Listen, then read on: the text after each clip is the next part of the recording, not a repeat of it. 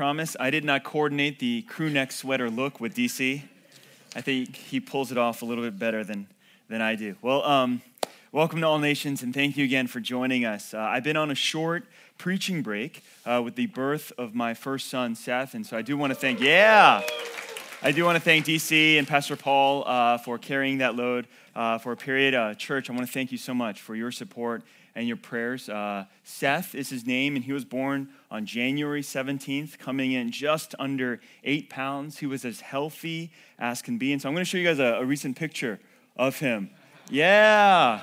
So that's my dog, Piper. That's our fur baby. And this is Seth. And I've been told, my wife, Alice is photo cred. So she was taking the picture. And I was like, man, I realized we don't have a great family picture. We have one in the hospital, but if you've had a baby, the moms are not like, yeah, I'm ready for Instagram, like right there. And so she was taking the picture. So I look like a single father right there, but that's not the case. And I've also been told that that's an unusual amount of hair that he has. And so that's pretty cool. We should have named him Esau.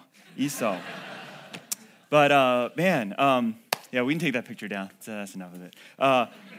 Becoming a father has truly changed my life. It has wrecked my sleep schedule. It's taking Alice and I into like a whole new phase of marriage dynamics. You know, we went from dual income, no kids. You know, we go out to eat whenever we want and hang out. And now we're like, we can't leave the house. And so that's a real dynamic change. But I've also noticed like it's really changed my heart.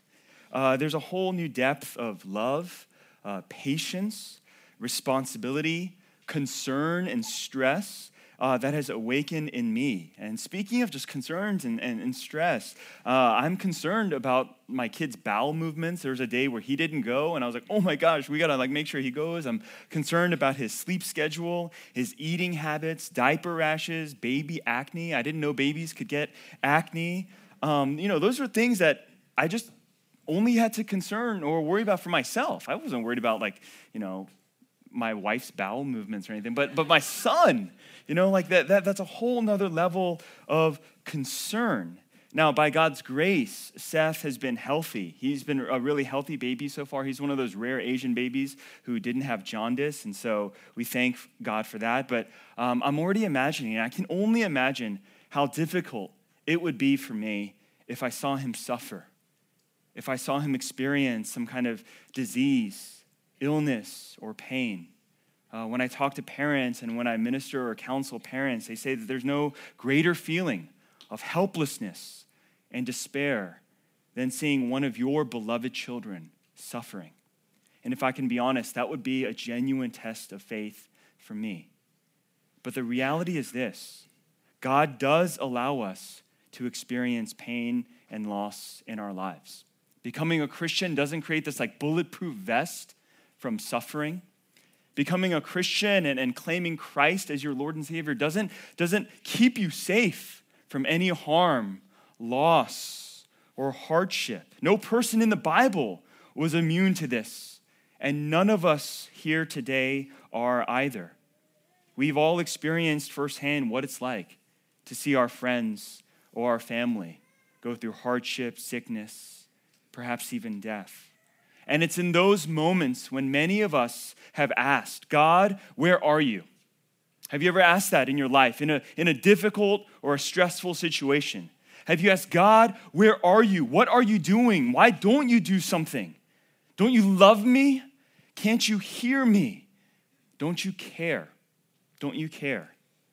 Well, in our passage today, as we're going through this series on encountering Jesus, we have the story of two sisters, Mary and Martha, who are going through exactly this kind of test of faith, this kind of tragedy and hardship. Their brother, Lazarus, has become seriously ill.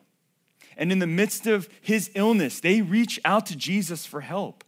They believe that if anyone can help their brother Lazarus, if anyone can heal him, it is Jesus. It is Jesus.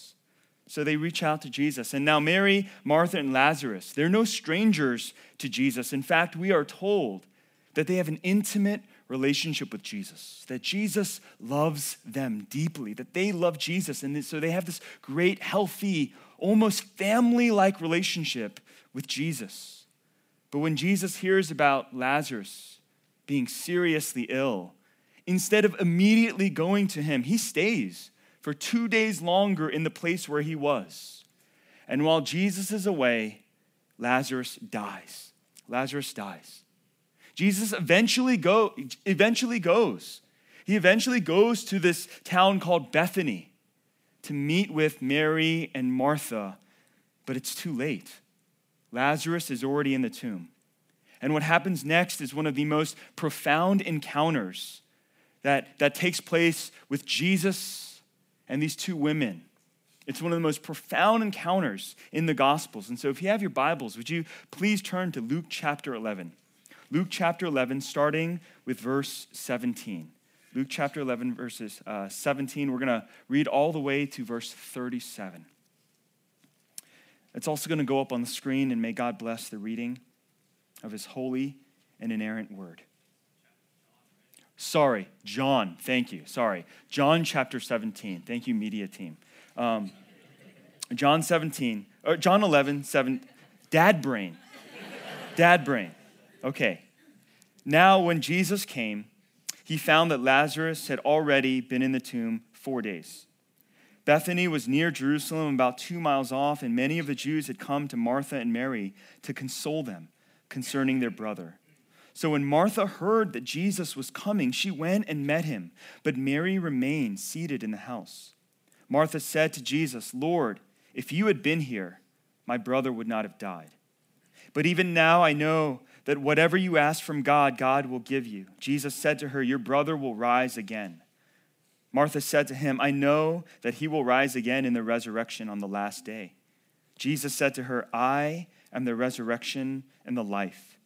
Whoever believes in me, though he die, yet shall he live. And everyone who lives and believes in me shall never die. Do you believe this?" She said to him, "Yes, Lord.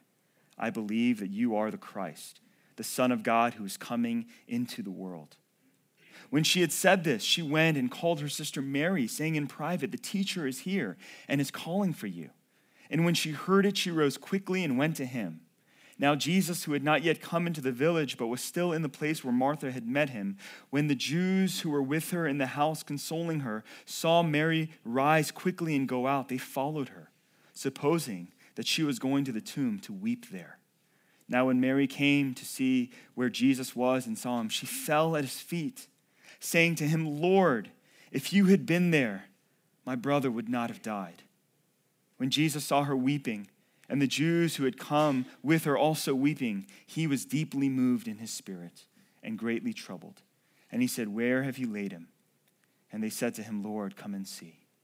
Jesus wept. So the Jews said, "See how he loved him."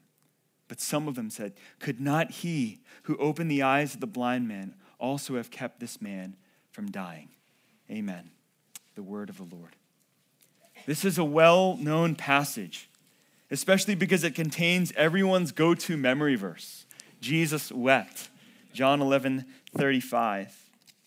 And as we look at our passage today, I want to answer this ever important question. This is a question that will touch every single one of us in our lives over and over again. What does Jesus offer us in the midst of grief and loss? What does the gospel offer us when we experience grief and loss, when we are going through some of our most difficult trials and seasons in life? What difference does Jesus make? I do have 3 points in this message, but instead of giving them at the top, I'm going to give them as we work our way through. I hope for the note takers it doesn't stress you out too much. In our passage, Mary and Martha, they encounter Jesus in the midst of their grief. They've just lost their brother. And when they meet him, they both say the same thing to him verbatim. Did you pick up on that? Mary and Martha say the exact same thing to Jesus. "Lord, if you had been here, my brother would not have died." Have you ever asked God that question? Where were you when I needed you the most? Where were you when my loved one died?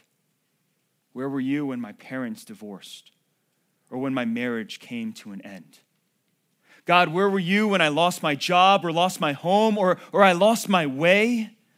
Where were you when I was crying out for help? We have all struggled with these questions.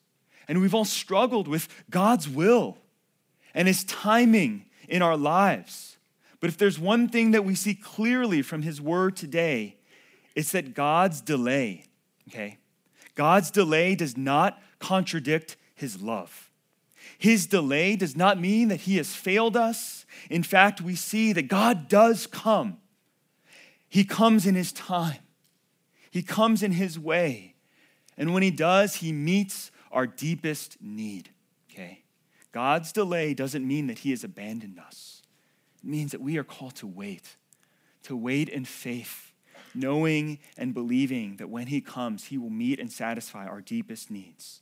And we see this in Jesus' encounters with Mary and Martha. They both ask him the same question, but you know what's fascinating in our passage? He responds to them in two very different and unique ways. And I want us to look at these encounters. I want to start off with Martha. Okay, Martha we know as the busybody. You guys have probably heard the story when Jesus first visits their home. Martha is the one who's practicing all of the hospitality. She's serving and she's hosting. And Mary, instead of helping Martha, she just goes to Jesus. She sits at his feet. So we understand and we see Martha as this active person, this busybody. And when Martha hears that Jesus is on their way to them, same Martha, she kicks into gear, she initiates, and she goes out to meet Jesus. In addition to telling Jesus that he was too late, she makes this kind of theological statement. But even now I know that whatever you ask from God, God will give you. Martha has seen Jesus perform miracles. She knows that Jesus has power from God. And so Jesus tells her, your brother will rise again. Your brother will rise again. And she agrees. She agrees, saying that she believes in the resurrection. She believes that, yes, on the last day, I will see my brother Lazarus again. But Jesus actually corrects her. And he responds. And we have this great, powerful I am statement. Jesus says, I am the resurrection and the life. Whoever believes in me, though he die, yet shall he live. And everyone who lives and believes in me shall never die. Do you believe this? You see, what happens in this encounter is that Jesus sees Martha's heart. He knows that Martha is in doubt. She's struggling with despair. You see, we all process grief in different ways. We process loss in different ways. And Martha was the thinker. Martha might have even been the blamer. Maybe she was blaming God, blaming Jesus for the loss of her brother. And she was asking this very simple, and this question resonates with us. God, if you are able, if you are omnipotent, if you are mighty, why did you let this happen? Why did you let this happen? She was wrestling with the timing and the will of God, and Jesus saw this. But he doesn't rebuke her. He's not angry with her. He's not frustrated with her. Jesus, in his infinite wisdom, he meets her where she is. He offers her hope from truth. He offers us hope. He offers her hope from his divinity. This is the first answer to the driving question of our sermon. What does Jesus offer us in the midst of our grief and loss? He offers us hope from his divinity. Hope from the fact that he is the Son of God. He is the resurrection and the life. This is the promise of the gospel. And when this truth penetrates Martha's heart, when that light comes into her mind again, she responds with one of the greatest confessions of Christ in the gospel. She says, yes, Lord, I believe that you are the Christ. You are the Son of God who is coming into the world. See, church, Martha accepted the truth that Jesus wasn't just some great prophet. He wasn't merely some great healer. She came to believe that Jesus was the Messiah. He was the Christ. That he truly was the Son of God, and that he didn't just promise the resurrection, okay? He was the resurrection. Tim Keller, he was reflecting on this passage, and he had this great quote and insight. This is what he says. He says, the founders of every other major religion said, I am a prophet who shows you how to find God. But Jesus taught, I am God, come to find you. Do you see the distinction? It's one thing to say that this is how you get to heaven. This is how you can experience nirvana. This is how you can experience happiness and joy. And they're just trying to talk to you and fill your mind with ideas, tickle your ears, and direct you in the way. But Jesus says, no. I am God.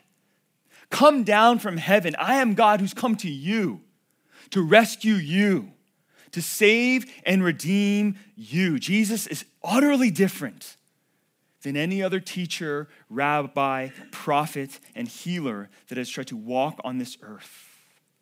Jesus is divine. There are some of you here, brothers and sisters, who are in the midst of grief and pain. And what you need is the truth of God to break into your doubt. You need the truth of who Jesus is. Would you look to him? Would you consider him as the true and living Son of God, as the resurrection and the life, to give you hope and guidance and life again? Now let's look to Jesus' encounter with Mary. It's very different from Jesus' encounter with Martha. Mary too says, Lord, if you had been here, my brother would not have died. And in verse 33, we have Jesus' response to her. When Jesus saw her weeping, and the Jews who had come up with her also weeping, he was deeply moved in his spirit and greatly troubled. And in verse 35, we are told that Jesus wept. What happened? Why didn't Jesus just tell Mary the same thing he told Martha? Okay? Same problem, right? Same kind of prompt, but Jesus isn't just following a script. He's not just following a script. He doesn't say, hey, let me just restate what I told Martha. I am the resurrection and the life. Though a man die, he will not live if you believe in me. Why didn't he just say that? Because it's one thing to push against doubt with truth, okay?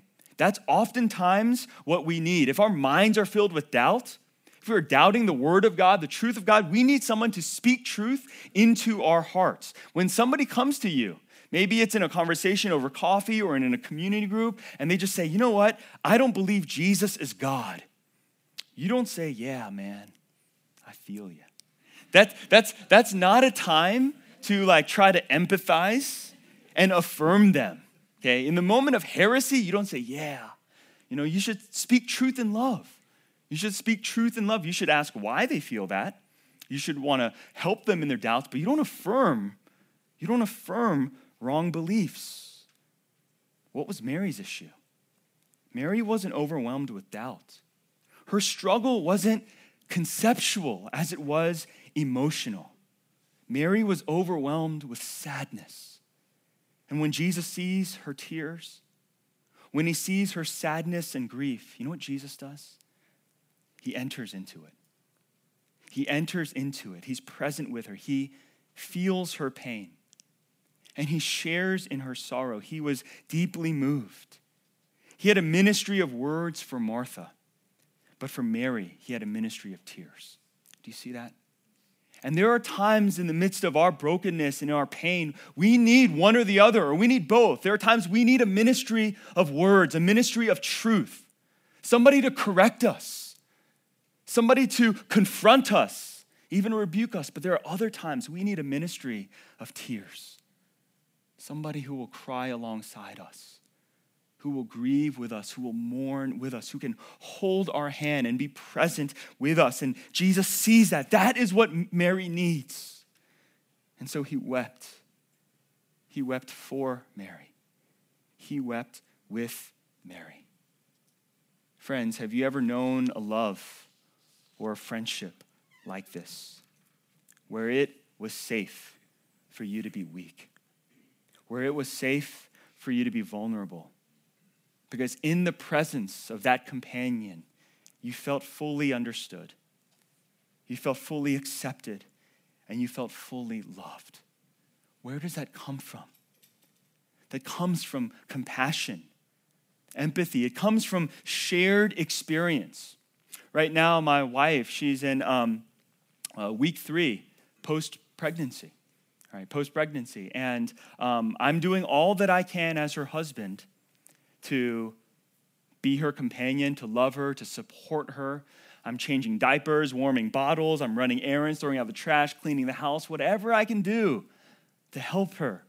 But I know that there's a limitation to how much empathy I can share, because I didn't give birth. I didn't carry our child for 9 months. I'm not going to know what it's like to experience the trial of postpartum depression, the struggles of breastfeeding and recovery after labor. But there are other women, other mothers who have gone through that experience, who have gone through things like mom guilt, right? And things like that. And so it's very interesting. It'll be like 2 a.m. and she's getting all these texts, like bing, bing, bing, bing. And I'm like, what's going on? And she has friends, close confidants, sisters who are supporting her. She's saying, I'm struggling with this, right? I'm so stressed and worried and concerned over these things. And I have nothing to say to her. I'm just like, I can sigh and whatever it might be. But there is a sisterhood and a companionship. There's a shared experience. There's an acceptance and an understanding that she has that is giving her life right now. That's blessing her. That's giving her strength even when she feels like she doesn't have the strength to go another session of pumping and feeding and diaper changing. And right now, my mom is living with us. And so she has mother-in-law. Like, we have this 1,000 square foot condo in Pasadena, and now we're just jam-packed. The first 2 weeks, it was her mom, and it was awesome. With her mom, she could just be herself, and her mom knows her and takes care of her. And now my mom flew in. And so pray for us. Pray for us, right? I'm about to buy my mom a ticket to go back to them. I'm like, hey, it was good, right? But like, man, this is too much stress on the family, right? But if you've experienced that kind of companionship, that friendship, you know how life-giving it is. Where you can be weak and you're not going to be judged. You can be weak and someone will hold you and embrace you. Church, this is the second thing that Jesus offers us in the midst of our grief and pain. He offers us compassion from his humanity. Jesus is not just fully divine. He's not just righteous and holy and majestic. In his incarnation, he is drawn near to us. In his humanity, he's offered us the nearness of his presence. He shares in our pain. He understands our weakness. He weeps with us as we weep. And so today, he's not just asking if you and I believe that he is the resurrection and the life. He's asking us, do we believe that he cares? Do you believe that Jesus cares for you? Do you believe that Jesus sees you in the midst of your hurt, in the midst of your weakness, in the midst of your sorrow? Do you believe that he sees you? And he's not judging you and he's not condemning you, but he's weeping with you and he's grieving with you, that his heart breaks for you and that he's offering all of himself to you today, all of his divinity and all of his humanity. This is our complete Savior. This is Jesus, fully God and fully man. And the third and final thing that Jesus offers us in the midst of our pain, in the midst of our loss, is his victory. Brothers and sisters, we have, even in the midst of our loss, in this world, in this life, we have a victory that is safe and secure in Jesus Christ. And this is good news for us. Our passage closes with this incredible scene of Jesus who goes to the tomb of Lazarus. And let's pick up at verse 38 again. Verse 38, we're going to get back into God's word. Then Jesus, deeply moved again, he came to the tomb. It was a cave, and a stone lay against it. And Jesus said, take away the stone. Martha, the sister of the dead man, said to him, Lord, by this time there will be an odor, for he has been dead 4 days. Always thinking logistically, Martha. Jesus said to her, "Did I not tell you that if you believed, you would see the glory of God?" So they took away the stone. And Jesus lifted up his eyes and said, "Father, I thank you that you have heard me. I knew that you always hear me, but I said this on account of the people standing around, that they may believe that you sent me." When he had said these things, he cried out with a loud voice, "Lazarus, come out." The man who had died came out, his hands and feet bound with linen strips, his face wrapped with a cloth. Jesus said to them, "Unbind him and let him go." Amen. I want to make one kind of commentary or note on the beginning verse of this passage where it says, Jesus deeply moved again. That's like an emotionally ambiguous phrase because we can be deeply moved by a lot of things. Deeply moved by a painting, deeply moved by a song, deeply moved by a sunset, deeply moved by a gift. So this phrase is very emotionally ambiguous, but every commentator who has studied this passage, they're looking at the words and the original meaning, they actually say that translation's inadequate because you need to actually capture the emotional kind of state of Jesus. And it's actually Jesus being deeply moved in anger. Jesus was indignant. He was angry as he stood at the tomb, and he wasn't angry with himself. He wasn't angry with people doubting or anything like that. The anger that Jesus was feeling was this anger against death, the curse of death. He saw in that tomb the result of sin.